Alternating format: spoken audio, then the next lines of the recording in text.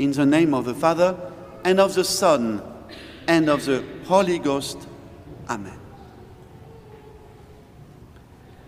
Dear faithful, in today's epistle, St. Paul tells us to remember that our true citizenship is in heaven.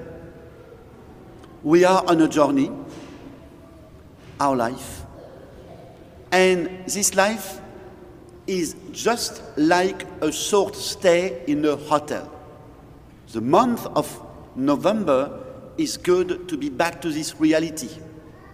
Our life is like a short stay in a hotel. Why? Because in November we pray especially for the souls in purgatory.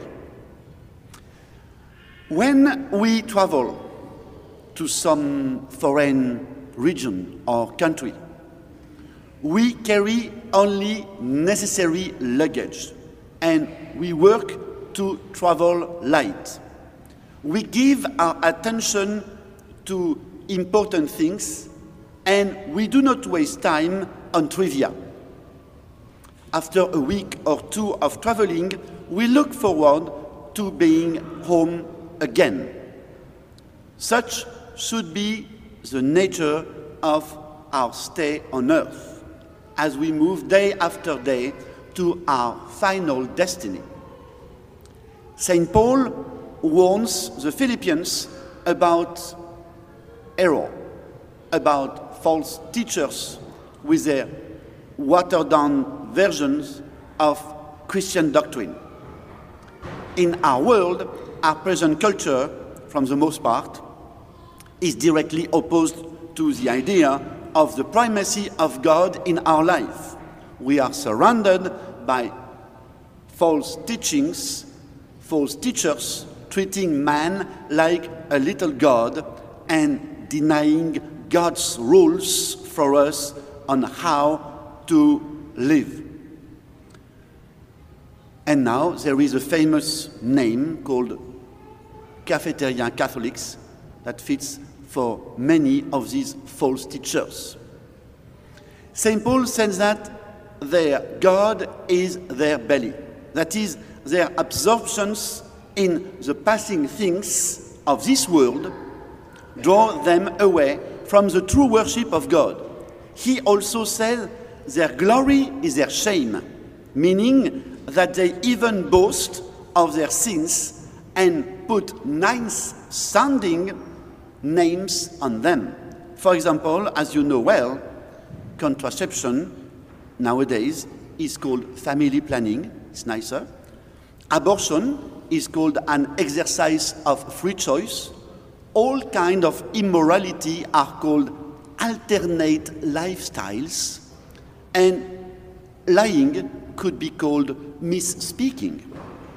But in the midst of this chaos, we know that we are children of God and heirs of heaven. St. Thomas More had good words about that. He said, "The times are never so bad, but a good man can live in them." Difficult and hard times often produce heroic conduct. When we were baptized, we became citizens of heaven. Our baptism made us partakers of God's life. Our master is Christ. We follow him, not the false teachings of the day. They come and go. Christ lasts forever. St. Paul tells us today that Christ will come to escort us to our Father's house. He will clothe our bodies with glory, because our names are registered in the book of life, which includes all those who die in the love and grace of God. In the gospel of today, a father loses his only daughter. A woman suffers from years from a debilitating illness. Yet, they do not lose faith. And Jesus restores the daughter to life, and the woman is healed by touching the hem of his cloak. Our Lord's words to her should give us wonderful hope. Take courage, your faith has saved you. In the midst of our present times, we must have the same faith. The saints accept everything that happens as coming from the hands of God. The holy Job said, "We accept good things from God. Should we not accept what is difficult?"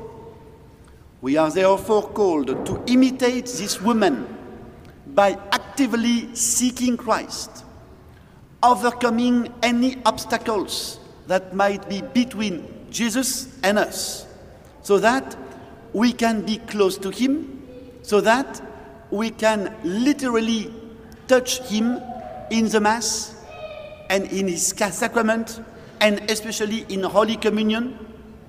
He wants each of us to approach him. The time is short. What is not eternal worth nothing. In the name of the Father, and of the Son, and of the Holy Ghost. Amen.